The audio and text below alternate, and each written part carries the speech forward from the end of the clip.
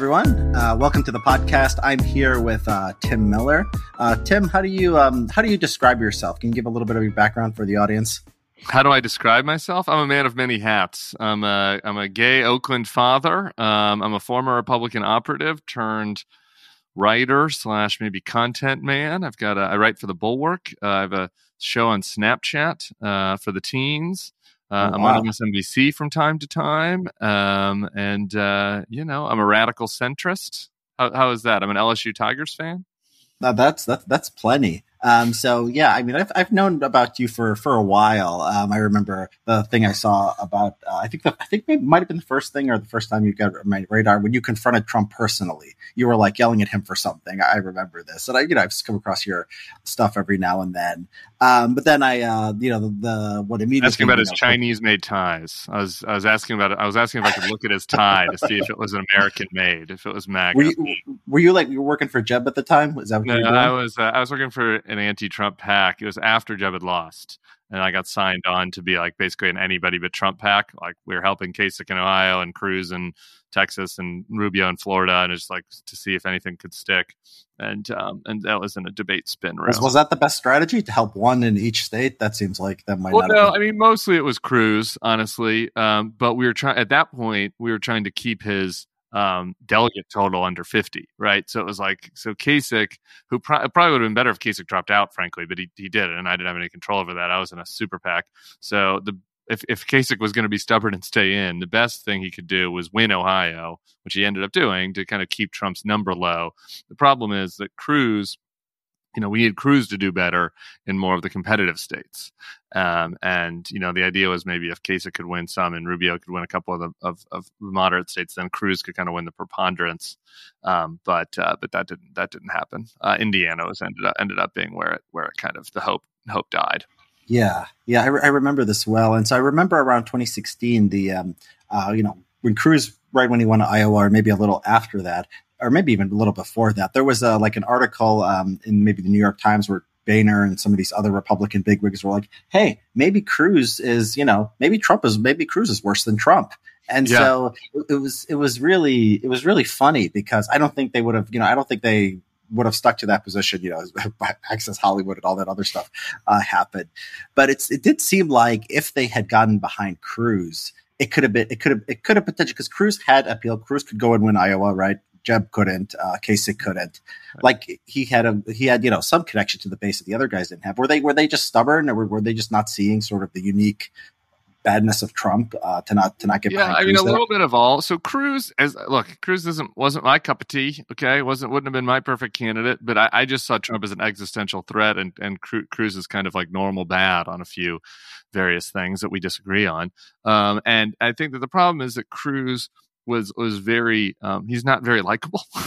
He's not even likable enough. And so I think his fellow people in the Senate and Congress didn't like him. And so I think that personal animus played a role. Part of it was stubbornness. Part of it was ambition, right? Like by the time we were kind of recruiting people to try to stop Trump and you're presenting Cruz as the alternative, a lot of them were looking at it and saying, Cruz doesn't seem that much better to me, and I can get in early with Trump and shape him and mold him. Whereas Cruz already had his own team. So I think that there are individual rationales, but I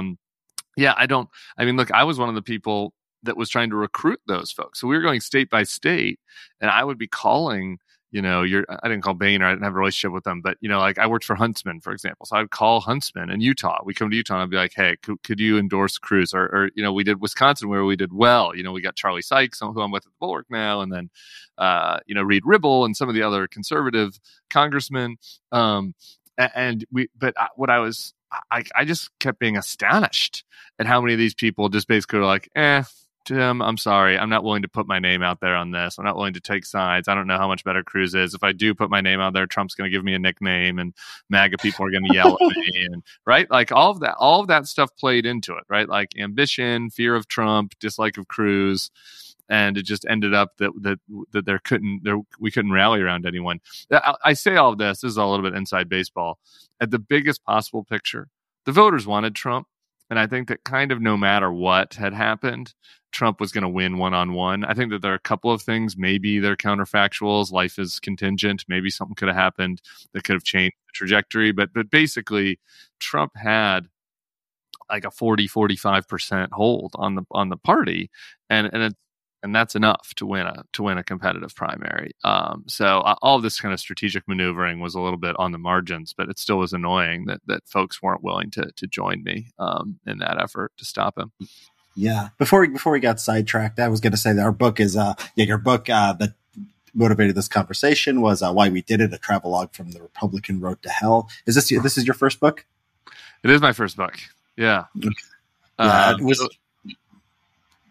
Well, I was going to compliment you on it. I mean, it's very. I like your writing. I mean, and it's self-reflective. Do you feel that is this trait, this sort of being willing to be self-reflective like this? I don't find it in a lot of other people writing about politics. Do you think you're unique in this respect?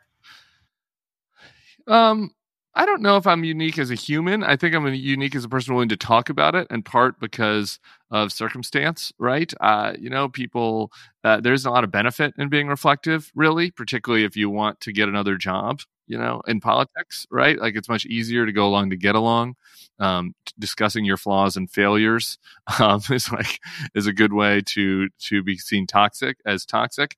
I had the benefit of the fact that I don't really want to work for Republicans again, nor do I think that they would hire me. And I don't think that Democrats are really going to hire me either. So I don't aspire to be White House press secretary for Kamala in 2028 or anything. So I had the freedom to be self-reflective.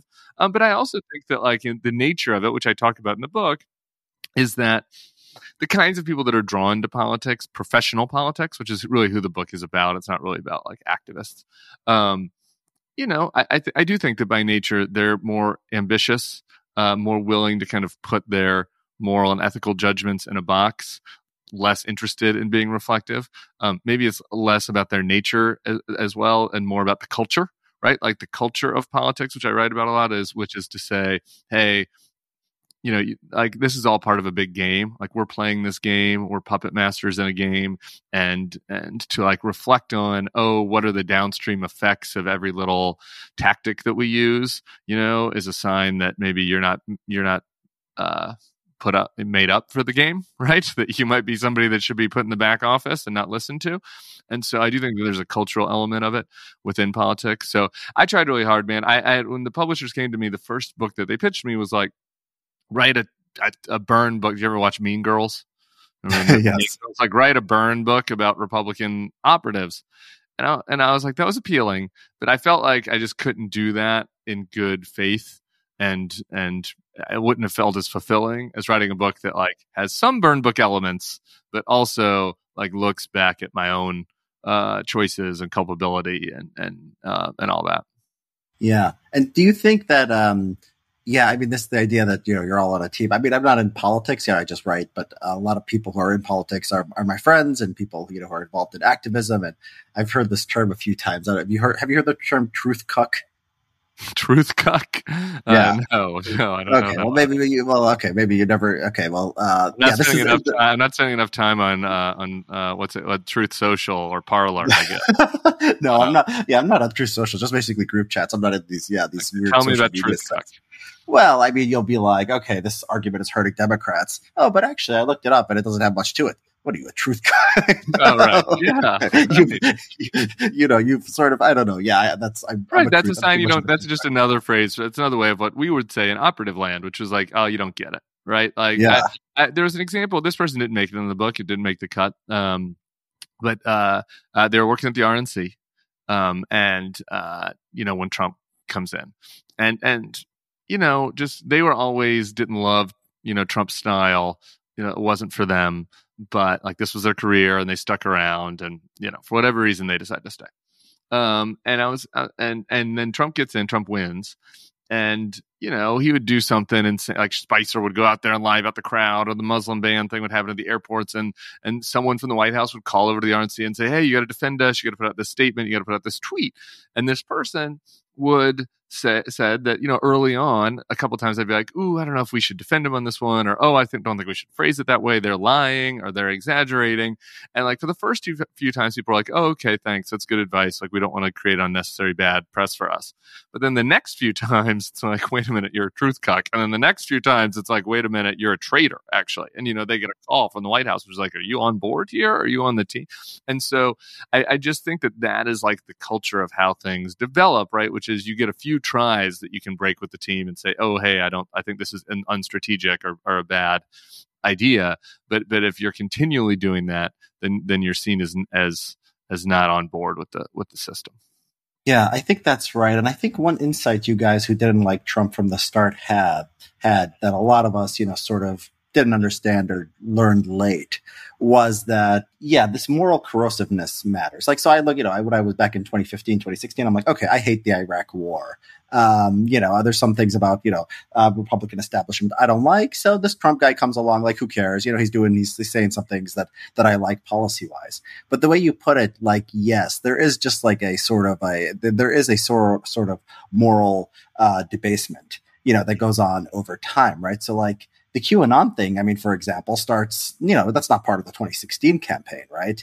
It starts like in the fringes somewhere. And then like you have no guardrails at all. And like Michael Flynn is now pledging allegiance to it. I mean, you're like, wow, this is crazy. And, the anti-vax stuff sort of worked like this, the election denial. And by 2020, I think it was just clear that like, okay, this wasn't just a policy disagreement. There was something very morally corrosive going on. And it was leading to all this other bad stuff that, that's ultimately, I think, self-defeating for the party. But yeah, I mean, this is why you have to sort of be a truth cuck from the beginning, because, once you have the concept of truth cuck, I mean, you're going in the wrong direction. Yeah, right. But if this was true of Iraq, right? Honestly. So I wasn't around. A lot of the MAGA types, will say to me whenever I try to get on my high horse, they're like, well, what about Guantanamo? What about Iraq? And I was like, I was smoking pot in the dorm room when that happened. Okay. Like I hear fair enough, I guess. But like, please don't lump me in there. But look at what happened to McClellan, for example, during the Bush time, right? Like so maybe Bush was corruptible in a different way, right? But it's the same thing. It's like when you get into this groupthink and this team ideology, it's like the team is doing something bad, but you can't speak out against it, or else you become an outcast. Like McClellan was treated as like enemy of the state number one in conservative media back then, and he ended up back in the position. McClellan was? I mean, I know. So Scott McClellan was a spokesman for the White House during the Bush years, and eventually, I don't have the timeline in front of me. Like I said, I was a kid. Maybe my brain was a little cloudy at the time, but so I don't know where during the war it was, but he eventually comes out and kind of speaks out and writes a book and kind of talks about how, he was made to blur the truth about exactly what was happening in Iraq and about the motivations for it, and how what he thought was happening was wrong. And he spoke out about it, and like his view, especially he was an establishment Republican guy, ends up becoming basically the generic Republican view 15 years later, like during 2016, right after Trump wins, like that. It's hard to find a pro-Iraq war Republican now, right? Which always gets my MSNBC friends frustrated when they're like, I was watching Fox today, and they're like acting like it was our people that did the Iraq war, and I was like, no, that was your network. So anyway, McClellan gets basically thrown out and gets really demonized in conservative media. And I bought into that demonization, actually, as a young person. That's why this was formative for me. Like, I remember being an entry-level person in politics and being like, oh, I don't want to be like that guy. Like, that guy's a bad, he's not, he's helping the other side. And I look back now and I think, no, totally wrong. Like, McClellan had that right. So anyway, I think that moral corruptibility is true beyond Trump. But for me, it was just so plainly obvious with Trump that eventually these lies, like if you have to always be defending somebody or always be saying, oh, you have to take him seriously, but not literally, and always having to brush certain things aside, eventually the things that you brush aside are going to catch up to you. And like for Trump, it took longer than I expected, frankly. But it obviously does on the election denial stuff. Yeah. You say, so that's interesting that you go back to the Bush administration and you don't just see the Iraq war and the Guantanamo Bay as sort of policy failures. You sort of see the corruptibility sort of starting there. That's interesting. So do you think that like during the Bush administration, like the early aughts, that the Republicans were worse on these matters, on these just, not policy stuff, but basic integrity and honesty and not demonizing people than the Democrats were in that era? And if so, when does that start? Yeah, I think on the margins, and obviously the Clinton stuff, you go back to the Democrats aren't perfect, right? I mean, if you look back at the way that the Clinton team acted, this stuff has, I think one of the things about getting older is that you have a little bit more appreciation for the long arc of things, right? I mean, the corruptibility, the Clinton behavior around the sexual assault accusations, he survives that in 96 and it doesn't really hurt the Democrats at all when it's happening. In fact, it probably helps the Democrats because a lot of the Republican attacks on him seemed like very overwrought and weird. But even though the fundamental facts, had they stuck to that, were quite damning for Clinton. Particularly, maybe not Monica, or even Monica really, particularly some of the other accusations. But now fast forward to 2016, it's 20 years later that Hillary gets this used against her, and I think in a very effective way after Access Hollywood, as whereas Trump is able to say, no, everybody is corrupt. I'm not anything special, right? Like I'm not any different. All of these guys just put a nicer face on it. I'm just an authentic version. And so I think that at that level, both parties, participated in things over the years where, in order to for short-term gain to benefit the team, they corrupted themselves in ways that hurt them in the long term. So I don't know. I do think that there is something unique, a little bit unique about, which you get into in your recent article, about the Republican media infrastructure that from basically the late 90s on, created an incentive structure on the Republican side that was slightly more susceptible to some of these corruptibilities that I talk about in the book, that then ends up becoming this monster that explodes in the digital era and then in the Trump era. And I think that by the time we get to like 2012, let's say, I do think that there's a meaningful difference, and even 2016 especially, a meaningful difference between the types of people that want to work for Democrats and the types of people that want to work for Republicans. And now, this isn't to say that all Democrats are pure, that Democrats don't lie, or any of that shit. Okay, like we can come up with plenty of examples of Democrats acting poorly, but I just mean that in aggregate, the Obama, the West Wing era drew like a lot of earnest Democrats who like really wanted to help the country and get in, and they get in, and then the Trump era and the social media era and the Fox News era attract a lot of Republican operatives who want to be, ball busting, own the libs trolls, and like those two, kind of cultures start to diverge, I think, more in recent times. I think that there's a natural corruptibility of all of politics, but I do think that there's an imbalance at this that emerges, particularly kind of in the late Bush era and then certainly in the Trump era, it gets put on hyper speed. Yeah, I think that sounds completely correct. I think that if you can do the both sidesism, until the Trump era, really. I mean, it really becomes hard there. And if you can't see it, with January 6th, I mean, you'll never see it. I mean, he just makes up, the election was stolen based on nothing. I mean, you talk to people and they always have something, right? You talk to smart people. I don't know if you have many friends who like Trump still. But they, they're always like, oh, well, the mail-in voting, the Pennsylvania Supreme Court did X or Y on mail-in voting. Okay. Maybe they did, maybe they didn't. I've never really looked into this. But that's not what's going on. That's not what the guy would have got up and say the election was stolen, and a huge portion of the country would have believed him, literally no matter what. It could have been the most transparent election in human history. That was just so completely obvious. And, they're not talking about that. They're talking, they're bringing on this crazy woman who's talking about, Venezuelans and the voting machines and all this stuff. And it's like, yeah, you have to see it at this point. Or the Black Lives Matter thing, right? Which is like, you can always do this both sides thing. Like you can always say, the problem with the Black Lives Matter thing is like it was different, right? Sure, you always find some liberal or somebody that votes for Democrats that does something bad somewhere in the world, like in Kenosha, but it wasn't Joe Biden. They weren't waving Joe Biden flags in Kenosha, right? Like Joe Biden wasn't the impetus for it, right? Like the January 6th happened only because of Donald Trump. only, right? Had Mike Pence been the president, or even another MAGA person who just isn't quite as deranged, and look at Mastriano, right? Mastriano, this is a great counterexample. Mastriano, to me, seems extremely deranged, was one of the leading Stop the Steal people in Pennsylvania. He loses the election, he concedes. Are there MAGA people storming the Capitol in Harrisburg afterwards? Like, no, there aren't. Like, the only reason that event happened was because of Donald Trump. He was the impetus for it. It was his lies and his corrosive behavior and his egomania. Like, that's the only reason that happens. That's the only reason that people died that day. He's responsible for Ashley Babbitt's death and the death of the officers, even if it happened in a day or two later. Like, all of that happened just because of him. Like, that is a fundamental category difference from like, some liberals, Antifa rioted in Portland somewhere, and the politician that you hate the most didn't criticize it as effusively as you wish they would have. Like, okay, I wish that the Democrats would have effusively criticized the Chaz zone a little bit more than they did. But like, that's still very different. Those are two very different things.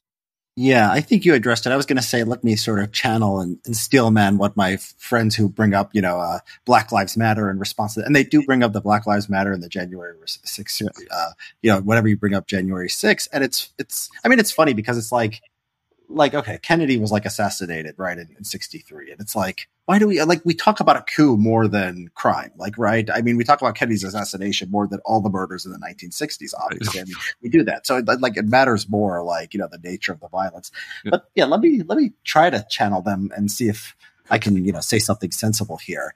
It would be something like, look, civilization needs order. Our inner cities, they look like garbage. They have looked like it terribly since the 1960s, since liberals got control of them, since the Warren Court and their pro-crime policies. We've had Black Lives Matter. We've had an increase in the murder rate that's been historical, wiping out 20, 30 years of progress in the last 2 years. And, Biden doesn't tell people to go out and riot. But look, if liberals want to be moral, they need to condemn this and condemn this forcefully. I mean, during the George Floyd riots, dozens of people died. I think it was like 60 or something. I mean, and these are pogroms against immigrants. Some of them are pogroms against immigrants, stores. I mean, can you imagine if the right was doing this? And you can't. I guess there's no way to make this a direct comparison to January 6th. These are obviously different things. But I think no. But my response is always like, who organized? January 6th was organized by the president and was organized by members of Congress who are still there, who are getting put on committees right now to run oversight over the current administration. And it's not as if Gavin Newsom was out there saying, let's break into the stores. I mean, did they handle it perfectly? No. Were there policy failures? Yeah. But is there a Democratic backlash right now that's like, the people that broke into the stores that got punished, we need to get them out of prison? Yeah, right. Are there people who are pro rioting? I mean, sure. Could you find one liberal on the Young Turks, or maybe who did one segment on CNN one time in the afternoon who was kind of pro riot? Sure. But are there Democratic politicians? I don't. Maybe Cori Bush. If I looked at her whole oeuvre, like, could you maybe find one? But like most of the Republican conference in the House is either pro January 6th still or neutral. Like there's like 20 people in the whole House conference that would come on this live stream with you and say, what happened was bad. It was our fault, and we need to do something differently. Like you can't find somebody to do that, and that's a Republican right now. So I think that they're trying to conflate like two things that are not really the same at all. And I mean, we can have discussions about liberal failures around crime, sure, in the cities. Yeah, things have gotten worse. Things also did get better. You pointed out things got better for a couple decades while Democrats were still controlling the cities. So obviously there's some other factors at large here, but also violence. Whenever I see this, I'm like, gun violence and violent crime is worse in the South than it is in New York City, than it is in New York, right? So there's more concentration of people there, and there are more other petty crimes and violences. So this isn't to undervalue it, but like there's fundamental cultural problems here that are at play too. It's not as if there aren't any Republican-run cities, but it's not as if Republican-run areas are like bereft of crime concerns. Yeah. Well, I think they would. I mean, they would say, and maybe WAGA wouldn't say this, but I think someone would say that's just demographics. Basically, that's just the South demographics, and those are Democratic voters anyway. But like, it just shows either way that policy is not policy is not the determinant here. And I think at least that is correct. Yeah, you're right. The distinction between you're right. There is, it's like, I guess maybe a better version of this would be like, okay, I care about the inner cities looking safer. And maybe Republicans are marginally better on that. And maybe Republicans are marginally better on, low taxes and regulations and, things like that. So maybe I overlook that other stuff. I think the problem with this is you don't know where it's going to go. You don't know what a 5 years plus of like magnification of the party is going to be, just looking at like the last 5 years. So I think that there needs to be some kind of there needs to be some like level. I think for me, what really was disturbing, and let me know if you have this reaction to it, was when they turned on when I saw Trump guys, are you okay? Just drop the mic. Yeah, no, microphone drop. All right, okay. We can GIF that for my enemies. Old style, yeah, not a mic drop, but just literal microphone drop. Just a mic fall. The Brian Kemp thing. I remember Trump was once talking about Brian Kemp after the 2020 election, and they start chanting like lock him up. And I'm sitting there like, wait a minute, what did Brian Kemp do? He's like a MAGA guy, like in every single way that you want, except he didn't just come in and overturn the election and say, I'm going to give Georgia to Trump. And I was just looking at that. I'm like, this is incredible. This is a cult of personality that is not based on literally anything but what this man is saying. Now, actually, the thing is good. Just really quick, I think it's a good example of like where we do kind of know the Republican Party is continuing going down kind of the darker part of MAGA direction, just based on who's winning these primaries and what's happening in conservative media. I went to the Talking Points USA conference in December, hearing what the people are saying on stage there. I mean, Brian Kemp is every argument that you could make for DeSantis, you can make for Brian Kemp. And like probably better, right? Like Brian Kemp won a swingier state. He won it by more points, right? If the argument for DeSantis is we get our MAGA policies with somebody who can win, right? Like that same argument could be made for Brian Kemp, but even more, right? Because it's a more important state that he won. The state is doing very well. Like Georgia is doing well. I mean, I think that even if we're just going to kind of judge as a theater critic, I find Brian Kemp to be more charming than Ron DeSantis, who's kind of like weird and maybe might not wear well, right? So if this is a winning argument. So there's not the only thing that DeSantis is doing better than Kemp is one, he didn't speak out against Trump on January 6th or during the Stop the Steal stuff. He dabbled in it and then became quiet. And two, he's better at like playing the kind of fake culture war games. Like I'm going to put up some bill that is going to end up getting overturned by the courts that people talk about on Fox News. I'm going to send immigrants from Texas to Massachusetts. Has nothing to do with my state, in order to get people riled up. That's what DeSantis is better than Kemp at. The performative MAGA culture war stuff and that he wouldn't oppose Trump directly the way Kemp did. That's it. Like everything else. And so now how are they rewarded? Well, DeSantis is the heir apparent. Kemp is booed, right? Those are the only two differences. I think that just kind of shows you where the energy is still. Yeah. And so about the cult of personality thing, it's interesting because I thought it was just, it was just personally Trump, but the way they respond to him on the vaccine issue is very interesting because it's the first time I see any kind of real pushback to Trump. Like, he can get up on these rallies and say anything. It seems like the one thing he can't do is actually defend his, positive record on Operation Warp Speed. How do you see that? Because it was surprising for me, and I'm still trying to sort of incorporate it into how I understand. Well, look, here's the thing. Trump was always mostly a bottom-up phenomenon, right? He so he had a few issues that I think he was in line with the base on, just kind of instinctively. That he'd been for a long time. The Chinese and the Japanese are screwing us, and we need better trade deals, and I'm a builder, right? Like a couple of those issues. Well, immigration was the big one, wasn't it? Yeah. But immigration, a lot, I think, was part of the bottom up one. I don't think he like really passionately cared about that. I think he glommed that on to kind of an existing Oh, populace. you don't think he cared about immigration? I thought, doesn't he have a? You don't think he's like looking at the border and he's getting mad like everyone else? That one seemed legitimate for me. There's a story where Sam Nunberg, and I don't, you can't trust any of these guys, so who the hell knows what's true and what's not true. But there's a story where Sam Nunberg and Roger Stone, when he first goes to CPAC, came up with the build the wall line as a way to get him to remember to talk about immigration, because he liked talking about the other stuff more. America's getting screwed. We're embarrassed on the world stage. These guys, the swamp, these guys are cucks, right? So anyway, I can't get inside Donald Trump's lizard brain. Maybe he did have a passion for immigration before, but point being, he had a few things that he was in line with the base on that he's passionate about. And then he was really good at him playing the audience and sensing what they were into, when he was on the trail, like a good performer, and his team, reading the tweets that were coming in. And then that was back in the early days when he'd like quote tweet white genocide 69, and quote tweet cat turd and all that. Like, so between the feedback from the tweets and the feedback from the live audiences, he kind of was able to cultivate this understanding of what people wanted. But really, the Trumpism was mostly a bottom up phenomenon, that the voters were sick of the kind of the neocon, neoliberal, whatever you want to call it, free market stuff that us and the establishment had been pushing on them, and that Trump was their vessel for expressing that. And so, I think that. So, and then I also think that there's a cult of personality element layered on top of that because he was a celebrity. Okay.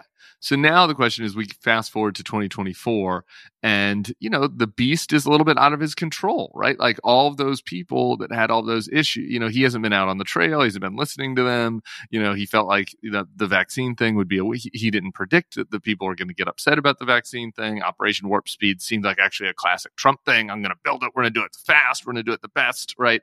And, I don't actually have to do anything. I'm just going to tell the smart people over here to do it as fast as they can. And we're going to beat the chain, right? That seemed more naturally him, and that was misaligned from them. And I think that now when you hear him, I think that's his biggest vulnerability going into 2024 is that he's not quite as in touch with their grievances as he was back in 15 and 16. Yeah, maybe he edits it. Yeah, but I wonder. I think he's had enough feedback now to know that. And he watches, we know he watches TV and stuff. Right, a lot of TV time too, yeah. And so he probably has enough feedback to know that he probably is not the best thing to be so, pro-vaccine at this point. So it's interesting why he's not adjusting. Is he just stubborn? I mean, does he need more feedback? Does he need more rallies to get it? Or is he just as a personal pride? Why doesn't he just I think his instinct to please is conflicting with his desire to always be right and perfect and have everything be big and beautiful and wonderful and the best. And so I think that that's really where, but he now caveats it, like the vaccine stuff. Like he does something, he'll do like a little wind up, which is like, now I know not everybody is there on this, but like, boy, did we, go fast. And then he tries to turn it on the media. Like they didn't believe us. They said we couldn't do it. The media is out to get us and they lied. And we, like that's how he kind of frames it now. So yeah, I don't know. Like it's another sort of model of Trump's. He might just be like, he's just like a child. Like so, like right. Some of the other hints of this are like, he had to be sort of. I think the base likes the bashing China stuff, and you see it in conservative media. He sort of has to be dragged, kicking and screaming. He sort of genuinely wants to like Xi Jinping, and same thing with Kim Jong-un. He's showing people a letter. I don't know what portion of the electorate, Kim Jong-un fans, are what that appeals to.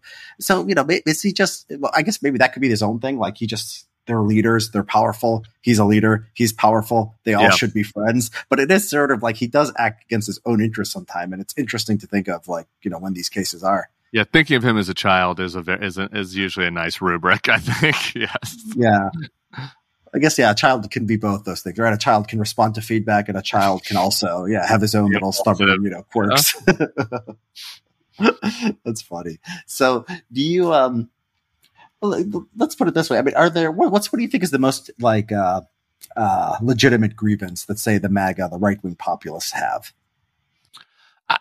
So I think that the right-wing populists have a lot of legitimate grievances. What I don't think is that the politicians that they have put forth have really any interest in serving them, like, beyond rubbing their bellies about like their cultural grievances, right? Like, I think that there was a legitimate grievance about Iraq. I wrote this in the book about when I look back at the autopsy.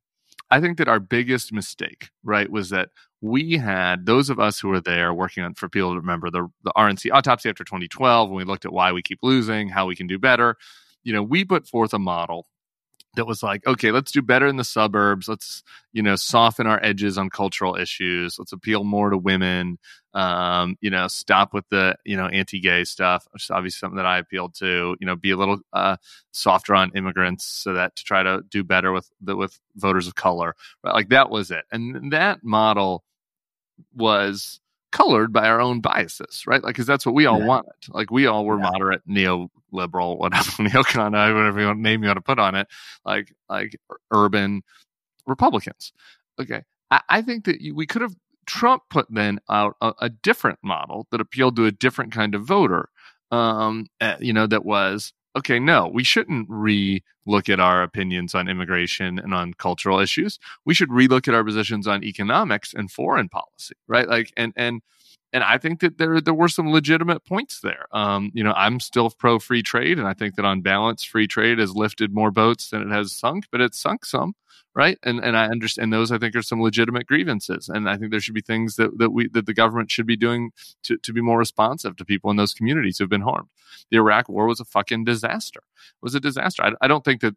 Now I'm still a globalist. Watch out, listeners. I don't think that like that means that we shouldn't be helping Ukraine and that there aren't other smart foreign policy engagements. I think there were some unique things about what was wrong about Iraq, but it was a disaster. And I think that the people's grievances about it were legitimate.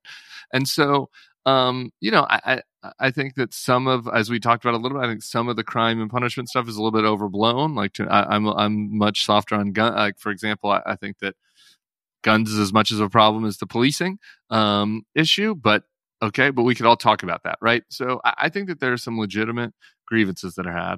My thing is, who is say what you want about Josh Hawley. At least he's trying to put forth some ideas to address them. Everybody else is just a clown. I think if you look at I think the JD Vance race is the best encapsulation of this. He starts as this like thoughtful writer who's like, how can we reimagine immigration, trade, economic policy to be more responsive to working class voters? That's how he starts. Very thoughtful. He ends the campaign as like a caricature that is talking about how Mr. Trump was right about 2020 and how he has questions about the vaccines and how about we should listen to all these voters' complaints about cultural matters and how Ukraine should pound sand. We should care about our own border, not their border. Like, So I kind of start to wonder, can like populist conservatism that's serious, that addresses real grievances, actually work, or will it necessarily turn into this kind of clownish Tucker Carlsonism? So, it's interesting. So, you seem to differentiate. You see, when you go to legitimate grievances, you talk about the Iraq War and you talk about sort of these economic issues. Yeah. You sort of brushed aside some of DeSantis's cultural stuff. Yeah, I don't think that's legitimate. Let's hash it out. Okay, so you don't think it's so legitimate? Like, it can mean two things. It can mean like it's just stupid, or like it's not what people care about. Now, I think it is what people care about, right? You wouldn't disagree that they care about critical race theory and they care about gender. I think that it's stupid. Yeah, and I don't. Okay. I think that it's. I'll add a third category. I think that it's stupid, and I don't think that it really is impacting their lives in any meaningful way.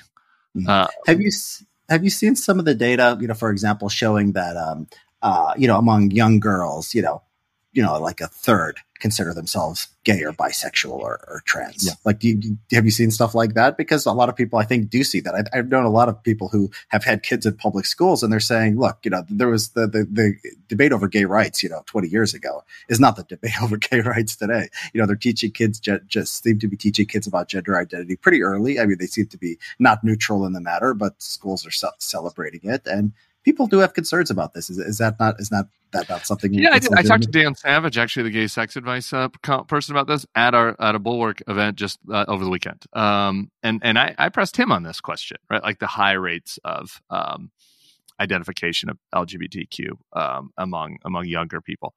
And so I think that, some parents are uncomfortable with that, right? Like I received an email from a parent recently that was like, my child was lecturing me about dead naming somebody, and I don't really appreciate that, and I don't, I feel like I'm being judged.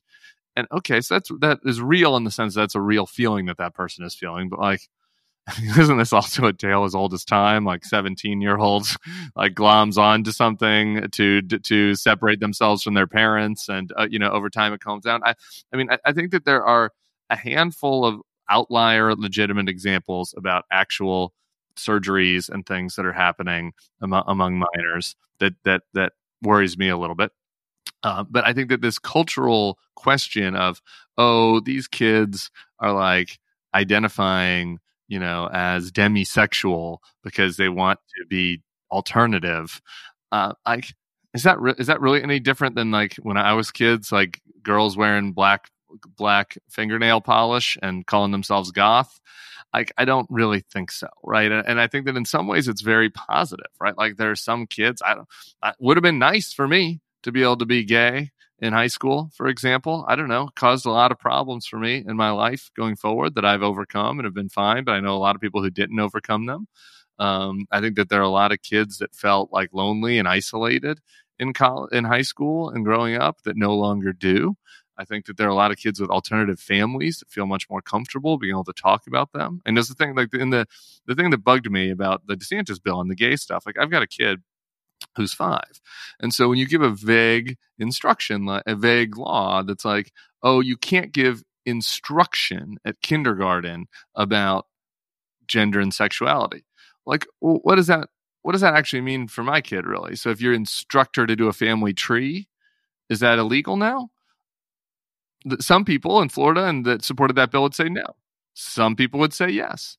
One of the people that co-sponsored the bill was quoted as saying, I don't want the teachers in second grade giving out, he might have said, I don't know what grade he said, but some early grade giving out an assignment that's like Sally and Sally has 2 moms and Joe has 2 dads, and like, how many dads, you know what I mean? Like a word problem that has a gay family in there.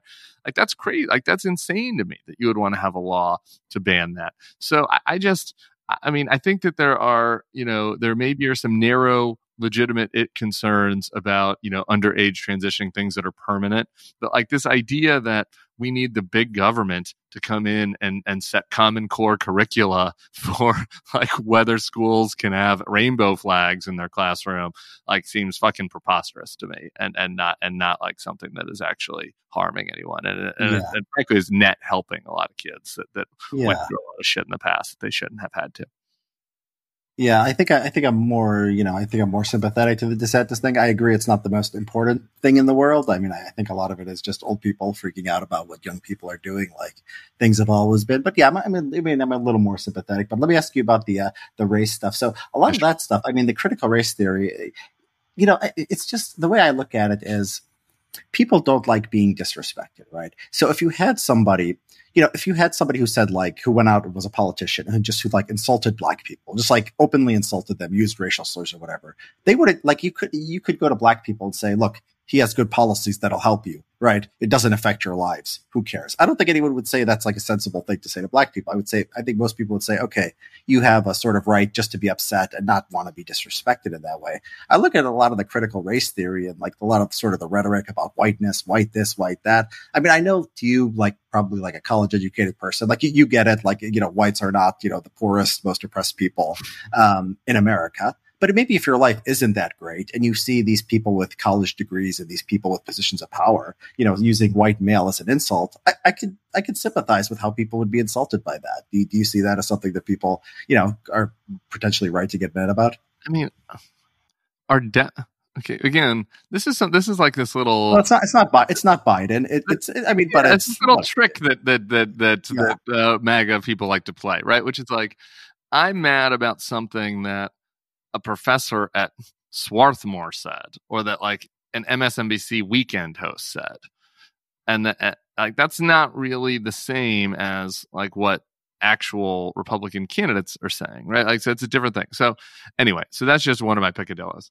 I don't know what the government role is here. I think that the government, I don't think it's, I think local school boards, this is always the conservative view, like, should be determining these things. Like, the idea that Ron DeSantis would want to, like, have his, like, whatever chief anti-woke czar determine what the AP can put. Well, DeSantis, they are pushing for, DeSantis is involving himself in student board races. So you're okay with that as long as it's about the local level. It's not the statewide law. Yeah, right. Yeah. I mean, I again, would it be my priority if I was the governor of Florida and I was trying to fix the schools? Probably not. But if, DeSantis wants to, like, make, particular arguments, if there's specific school districts that aren't doing well, or if there's some kind of, kids that are being left behind, because again, who is the harmed class here? That's what I'm trying to understand. So, like, it's the white kid that has to learn more Black history is the harmed class here. Like, they're feeling offended. What are we? I just don't understand, like, what the grievance is that we're trying to help. Like, I understand that some white people's feelings are hurt because some Black people are saying white people are bad. Okay, I get that. Like, lots of Black people's feelings get hurt all the time. So everybody's feelings are hurt about somebody somewhere saying something mean about them sometime. Okay. Now, there's some examples, I think, of schools doing weird things that I think that maybe there should be oversight on. Like, I don't love it. I think there's a Michigan school, for example. I saw this story where, like, they were having race segregated meetings so that the Black kids could feel more comfortable. I don't think that's great. I don't think we should head back down a path towards race segregation. I mean, I think that there were things that my social studies teachers taught that I thought was too liberal. And there are things that some people's English teachers and religion teachers are teaching that I think is too conservative all over the country. Right. So, like, that is something that's happening. I don't know what the president is supposed to do about that. So like, that's really where I don't understand what the harm is that's being remedied that requires the federal government to make sure that white people's feelings are not hurt quite as much. I mean, for example, when you hear that, like, all white people, so we've determined in our society racist is, one of the worst things you could be called. And then you hear white people are racist, white people are advantaged. Not all people feel that they're racist or they're being advantaged. Again, I think if you applied this standard to other races, right, I think people would find it a lot more understandable that people would just find, and you're right, and you could say it's not Biden. Biden doesn't talk about white privilege and this and that. We're just talking about the grievances. We're not talking about whether the solutions are right. And I think you're right that a lot of the MAGA world is not providing much in the way of solutions. But yeah, I mean, feelings get hurt. I mean, people fight wars over, I have my religion and language, and, you insult me, and, I have my own, and I'm going to fight you. I mean, people care about these things. And it seems like low-hanging fruit. I mean, I think for the left to do a little more Sister Souljah stuff on this stuff, I think that could potentially be beneficial for everybody.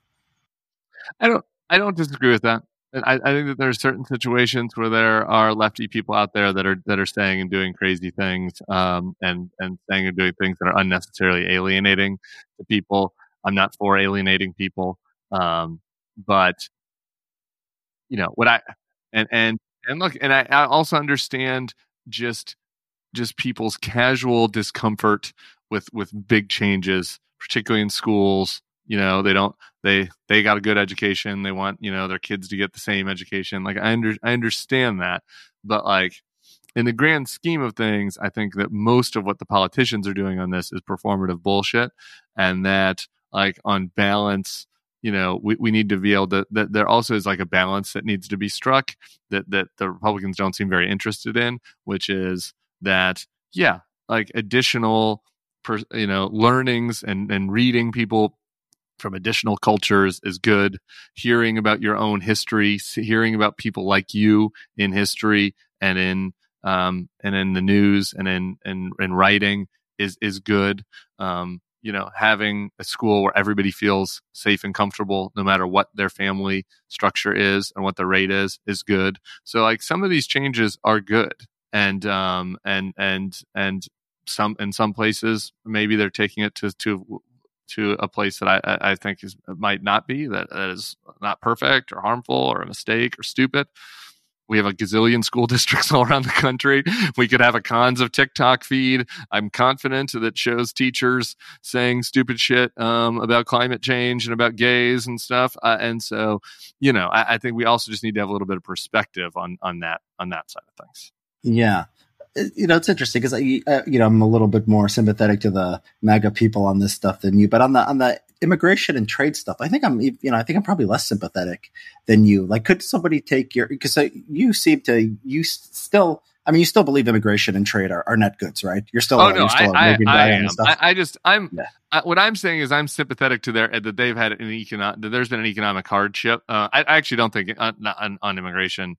I think we should have significantly more immigration right now. In particular, I find it hilarious. Like, the immigration restrictionists are all like, "Oh, we need to decrease immigration so that we can increase wages." And now, like, wages are skyrocketing for people, and we have inflation. And like, you go back to the immigration restrictions. And they're like, "So can we bring in more people now to help deal with that?" And they're like, "No." Now we have a different reason why we need to keep immigration. Yeah. They hop around one reason to another. But I wonder why you could say the same. So your view on the social what's to be taught in schools is like, okay, you have a grievance, but like, it's largely irrational, and suck it up, snowflake.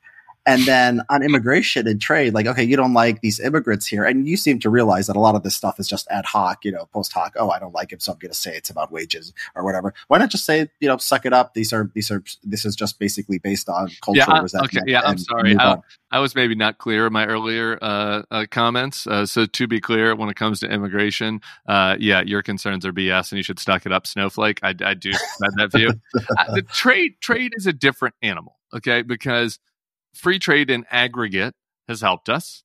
I support free trade. I think we should have done more free trade deals. But like, there are people that have suffered real harms. And I think that's maybe also true about immigration in some border towns. And like, there's certain places, right? So I don't really think this is true about the dad who's unhappy that like the kid had to do a homework assignment about transgender people. Like, I don't think that's a real harm. Like, I think that that's the differentiator that I'm trying to make, because I do think there's certain people that have suffered real harm.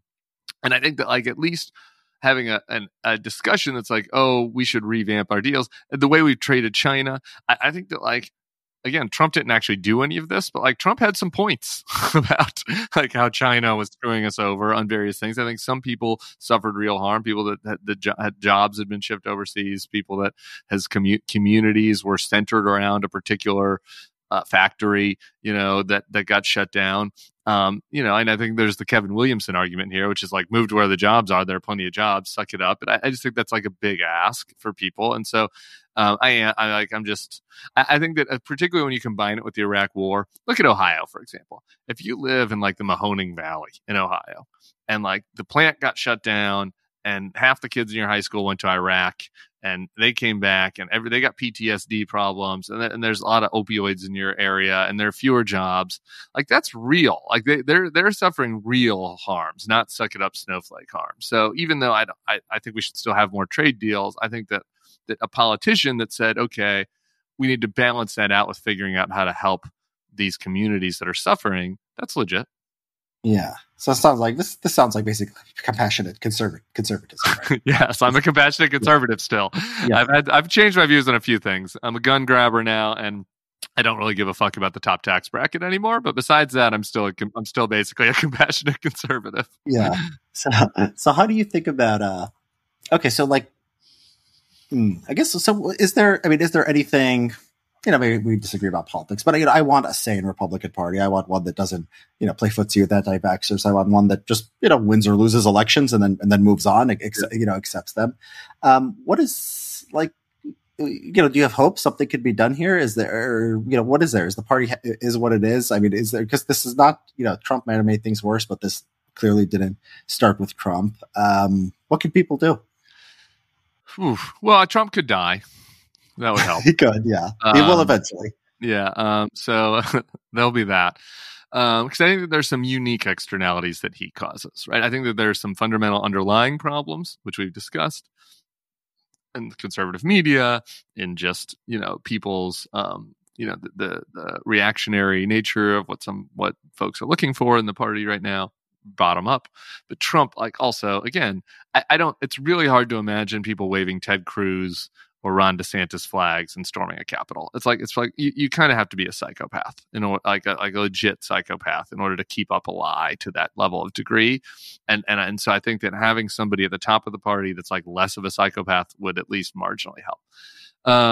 Okay, now after that, I don't think that there's much hope for coming back to compassionate conservatism anytime soon. I think that my hope for the party, which isn't really a party that I think I would belong to again, but is that might have some politicians that I could tolerate and in certain situations might support, would be something that tacks back on some looks more like a Boris Johnson party in Europe, right? Like a labor, like a Tory party, right? That maybe tax against some of the free market fundamentalism on certain things, that does continue to be culturally conservative, but that tries to orient around more real life cultural concerns.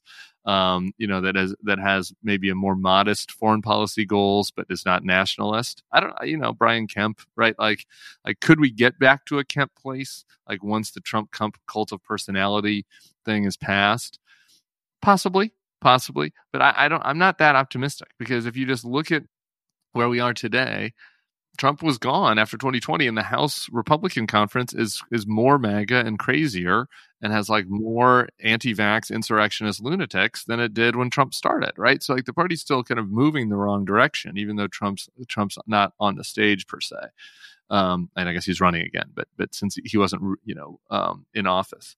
So I think that the best way to fix it is to try to fix the inputs that are creating this, which is a lot of what's happening in the conservative media, and I don't really have any hope that that's going to change at all.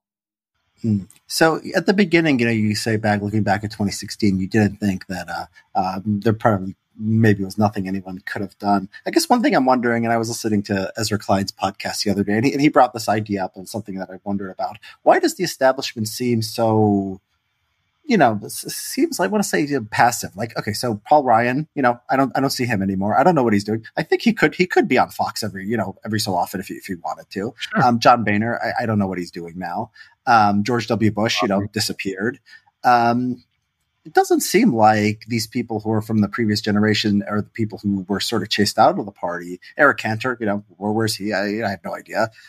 Why do they seem so passive in the face of this onslaught? Yeah, part of it is no one's not in office anymore. Yeah, part of it is personal. I don't want to deal with the madness anymore. This is why I retired, right? Part of it is just, I just think reality, which is that. And part of it is that they don't want to get asked about Trump and all this stuff, and have to always be calculating where should I be on this, and then I think that if you become it from a position of, I'm going to fight Trump day in, day out, you end up in my space, right? Where you're kind of a Dem for all practical purposes, right? Because there isn't anything within the party. Look, we tried to recruit. I didn't think anybody was going to win, but we tried really hard to recruit a Trump primary in 2020 for the purpose of what you're talking about. I wanted there to be a vessel and a leader, a figurehead who was like, hey, I'm probably going to lose this primary. He might be 80-20, but I want people out there to know that there is a 20%, and we can build from this in the future and fight from within the party. We couldn't recruit anybody to do it. Joe Walsh ends up doing it. God love him. But that wasn't a real thing, right? We needed something a little bit more legit than that, a figure that had a little bit more potential to be seen as a future kind of leader. And a lot of folks said no, because they didn't want to they didn't want to, do a hopeless effort. They didn't want to take Trump's heat. And so I think that what has happened is the old establishment of the party is basically fractured between people that have accommodated it and come to terms with it. A lot of the characters in my book, people that are fighting it, but are now, for all practical purposes, in league with the Dems and the Biden world, and then people who have just said, screw it, I'm going to go paint in Midland and like check out, right? And so, a group that was already like basically a minority within the party in 2016, right? Trump wins, the establishment candidates get about 40, Trump gets about 45, 15 for whatever. You can divide it up between Ben Carson and decide which side those people should be on. But so it was a group that was only about half the party anyway. A bunch of them have checked out already, so now it's even smaller. It just doesn't feel like there's a lot of power from which to fight from. Yeah, and so the personality thing. I mean, you can't make someone, personality, different than what they are. If Paul Ryan doesn't want to, sling insults with Donald Trump, nothing's gonna make. He just wants to show you that the tables with the Medicare and Social Security is going to go up, and that's a different kind of guy. Yeah, I mean, is this sort of like a tragedy of politics? I have a essay I wrote, why is everything liberal, about the idea of why liberals culturally dominate institutions, and they care more. I mean, as a general matter, is it sort of like this within the Republican Party? It's like people who just are sort of inclined to be establishment Republican types with like Burkean instincts and just like markets and don't want the government to, solve all the problems in the world, but just sort of be kept in its place. Do they just not have the stomach as much as the MAGAs people do who think the 5G, network is like shooting messages into their brain? Is this just the tragedy here? Well, I get maybe part of it, but that group dominated for a long time. I think that there are two things that have happened. The media environment has just eroded their power. And now we're in a world where the Burkean types, their skill set, their ingrained skill set is not actually as important anymore, right? Like what were they were good at? They were working the inside game, being responsible, like handling the managing organizations, right?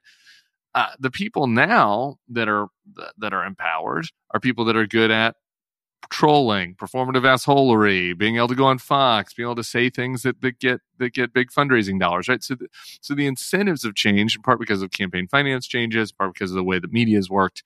I think I always said that that George H.W. Bush, that Jeb was more like his dad and W was more like his mom.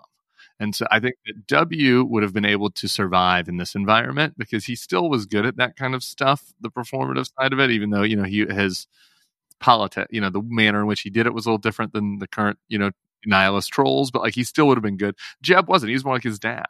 His dad never would have survived in the modern day Republican Party, right? Like he was able to survive because it was a different world. There are three networks. You can manage his weaknesses, right? And he was good at playing the inside game. And so that's we're in a different world now. That's part of it. And I think part of that different world is both our political structures, but also global. Like, you just can't overstate. We get in my book is just so navel gazy because it's the point of the book is to be navel gazy.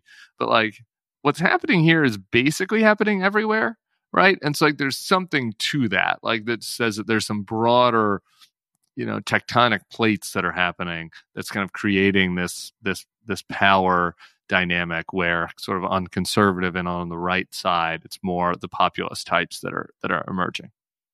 Yeah, I think that's interesting. George W. Bush, would have been able to handle Trump. It's sort of like one of those things like, who would win a fight, like Mike Tyson or Muhammad Ali? You're trying to imagine these figures are different. In 2016, if Bush could run again, I think that, the immigration of the Iraq war had hurt him, so he wouldn't have won there. But if he just transported as we're in a hypothetical world here. We're in alternative universe C, but W has never been the president. Trump and W are running. I'm just saying he would have, maybe Trump would have still won, right? But I think Trump would have been able to, would have been much better suited, W would have been much better suited for that circusy debate environment and like how to, kind of manage, from a personality standpoint. We didn't have anybody that was good at that. Christie was the only one that really had that ability, and he wasn't willing to take on Trump. Mm-hmm. Yeah, do you think Bridgegate? Yeah, that's interesting. So why? Yeah, why would? Yeah, I guess I was he going for vice president? Is that what Christie was doing in 2016? I think this is a great ministry. It's one of my favorite counterfactuals because like Christie just gutted Marco. And it was kind of like, why? I don't, I could New Hampshire, and then maybe he's the last person there.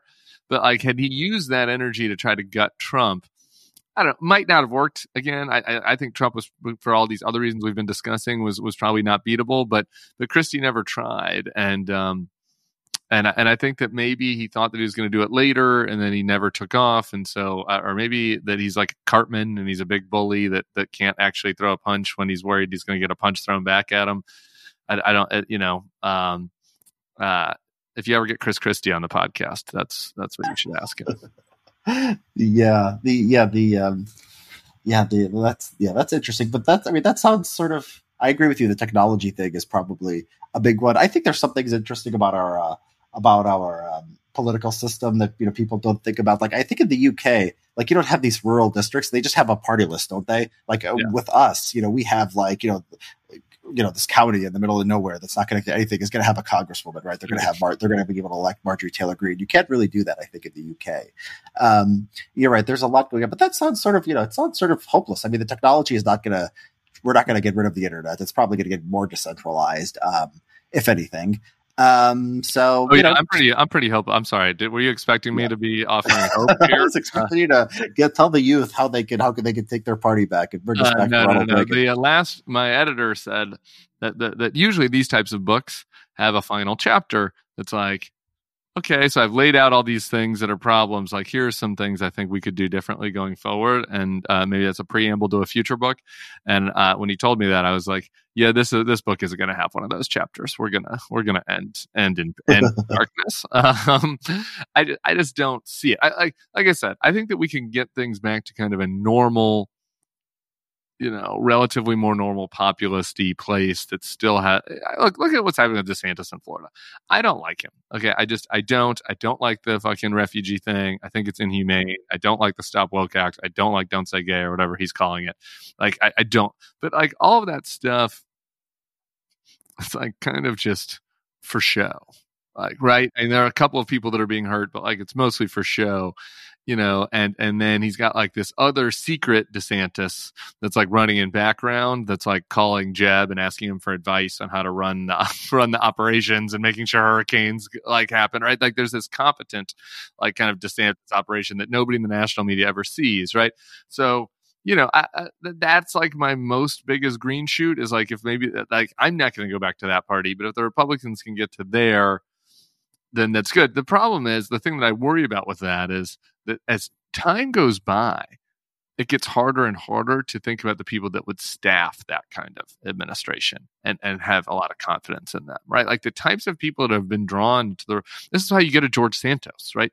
The types of people that are getting drawn to the Republican Party are different types. There's a supply and demand element to this. Bill Kristol at the board, he's the type of guy that always gets a call that's like, I just graduated from Harvard HBS and, I was a Marine and now I'm thinking about moving home to Kansas City to run for Congress. What do you think, Bill? He gets those calls.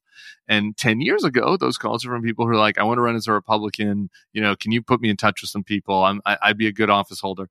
Now those people are calling him and being like, I can't be a Republican. I can't do this with Trump. I can't answer questions about all this stuff. Like, I'm not really a Democrat. Like, should I run for a Democrat? Should I not run? Should I just go take a job for Google instead? Right. Like, and so there's just a million of those conversations are happening all at the same time. And there's the inverse people are like the people who are like, hell yeah, I love owning the libs. They're now opting in. And so that's like, when I think about how, could you successfully like put together a Frankenstein model of all of these groups in a way that's like not that harmful, that's that part about it worries me. Yeah. Well, I mean, the people who will be attracted to DeSantis are not going to be the same, people. So you will be marginally better than the people who are attracted to a Trump administration. The people who are still with Trump. For sure. Oh my God. And yeah, I mean, I think that's not just the role of DeSantis here. I think people are sort of, people who are sort of in conservative media, maybe at a little bit of a lower level. I mean, I think they have a role to play here and say, look, let me give you the best argument for, the Republicans as to why we need entitlement reform or why, we could do some wise things on these school issues and things that go too far. So that seems solvable. I think the way you did actually seem like, I think you could actually, I mean, it's not impossible for me to see once Trump is gone. Do you, so it seems like from what you say, like DeSantis is the Stop Trump candidate right now. Would you think it's a bad thing for, say, somebody like Larry Hogan, Mike Pence? Should these guys just drop out and everyone who would work for them and just support DeSantis? Well, no, not yet. I think maybe. Like, I think that's a question for the winter. Next winter, we're still in winter. I get annoyed by the pro DeSantis stands who try to use that never Trump argument against them to be like, you guys everybody got to get on board with our guy now. And I'm like, wait a minute. Like, can we just watch him on the stage for a second and make sure he can do this before I have to sign a blood oath to like supporting somebody that I don't really like? I don't. There's a lot of things we don't know about DeSantis because he hasn't, as a governor, he hasn't had to weigh in, right? Like he ducked around the vaccine thing. I mean, if anything, he's been kind of anti-vax, right? Ukraine, like he hasn't had to talk about Ukraine. Would he support Ukraine funding? Would he help the Ukrainians?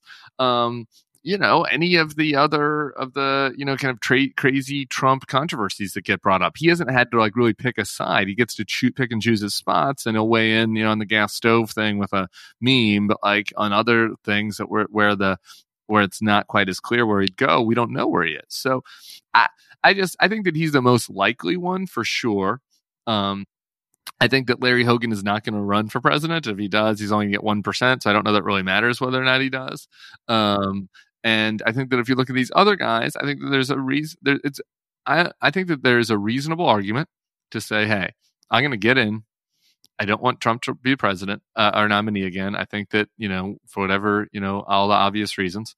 But let's see how things go and get on the debate stage. Kind of see, if DeSantis is up for it. And if we get to New Year's and, it's Trump 48, DeSantis 44, and me at 6, and I'm being a spoiler, then I'll get out, right? I think that's a reasonable thing to do. You saw that in the Democratic primary last time.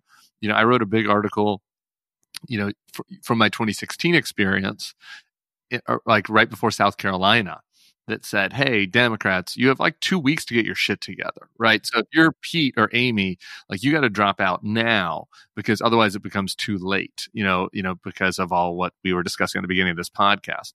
So like, I think that there becomes a time when it's like, you got to shit or get off the pot, but like that isn't now. And I don't think that people should feel bullied by DeSantis when I think that it's more likely than not that he's the alternative, but like it's certainly a non-zero chance that he totally face plants and he doesn't wear well at all. And sensible. Yeah. Let me close with some. I'm nothing if not sensible, Richard. Go ahead. Sorry. You are sensible, Tim. I've been impressed with yours. Yeah. So are you, from the impression of the book, I get the impression that you're not, are you friends with any Trump supporters still? I get the impression that you're not. Am I remembering that correctly? It's been pretty tough. I've quite, I guess I guess it depends on what you mean by Trump supporters, but I am still friends with people that voted for Donald Trump and that are in Republican politics. A handful. I've lost a lot of friends that fit that bill, and I don't really have any friends who are like, I wear a MAGA hat. With the exception of the character in the last chapter.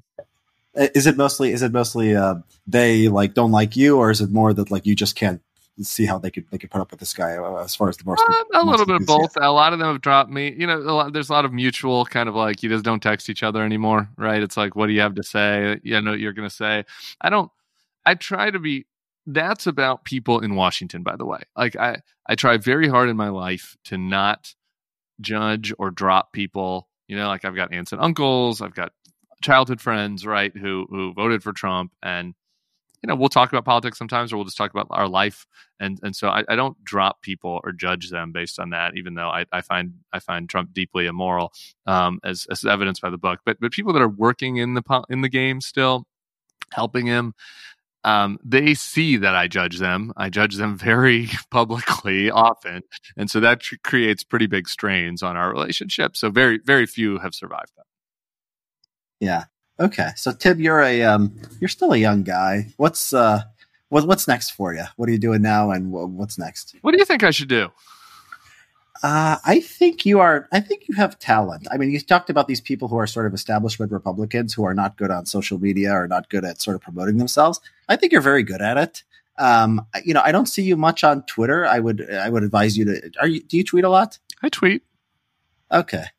Well, maybe we're not. The algorithm is not putting us in the same circles. But yeah, I would if you're not tweeting a lot, I would recommend tweeting more. I think you have something to say. And I think that if you're going to reform the party, I think it's worth thinking clearly about, these cultural grievances and how we can sort of steelman them to the greatest extent, because they're not going to go away. I mean, it's not going to be like you're going to say tariffs on Chinese, cars or whatever. Yeah. I don't know if China imports cars, and like they're going to love you. It's going to have to be something that, like, maybe you might be too hard on DeSantis, because it's going to have to be something like this, right? And I don't know if you've seen my stuff on civil rights law, but I think that a lot of the civil rights law does lead to downstream effects of this stuff like disparate impact and restrictions on free speech and stuff. So, I would stay in the public, profile. I don't know what else, what other opportunities you have out there. But if I was going to be in politics, I'd stay in the public debate. I'd use my talents to get on social media.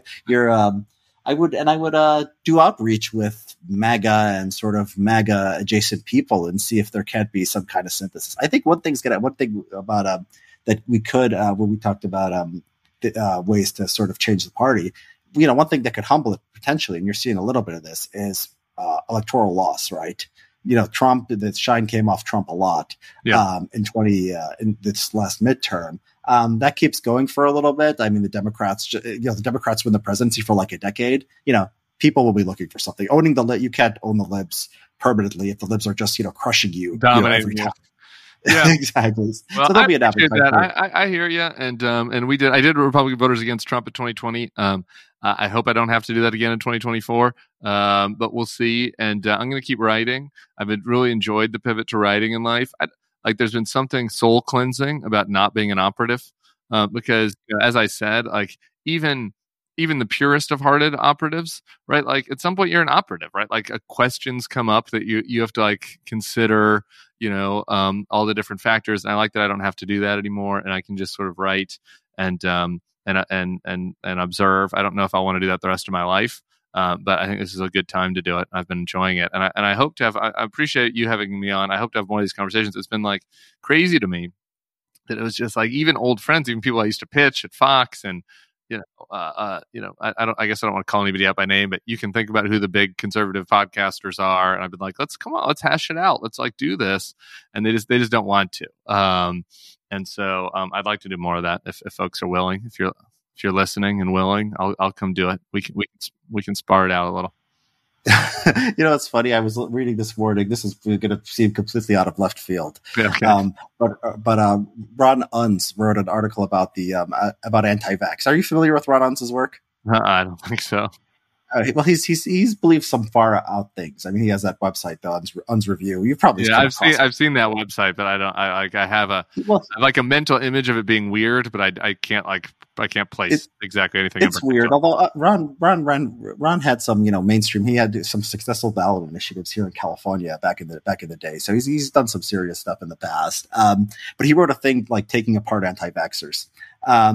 And Ron Unz is known as something of a conspiracy theorist. I mean, believes in some really, really weird stuff. But he looked at the vaccine data. He said, "All your diet suddenly stuff is nonsense." He did this thing. He had these beautiful graphs. And I was just reading this morning, and he was saying in the article that all these anti-vaxxers were writing subtext I didn't think of it that way. They trusted him because they knew he was a conspiracy theorist. Right. He was sort of a crazy person. And Ron, if you're listening to this, it's the most neutral way possible. I'm saying this. But the fact that he was looking at this data and saying, okay, maybe they're not telling us everything about 9/11, but look, people are not dropping dead from the vaccine. Right. people bought into that. So, I'm not saying that adopt every conspiracy theory out there so you can have more credibility with MAGA world. But I think my world is I'm a little bit, I'm known for being very anti-woke, and I've read a lot about this stuff. And when I say these things about vaccine or election or whatever, it has a little bit more credibility. There's room there's room between, being with the establishment or being with the MAGA. And I think finding that middle, could bring us somewhere better. Don't disagree with that. Okay. Thanks a lot, Tim. Hey, Richard, so much. Thanks for having it. This was really fun.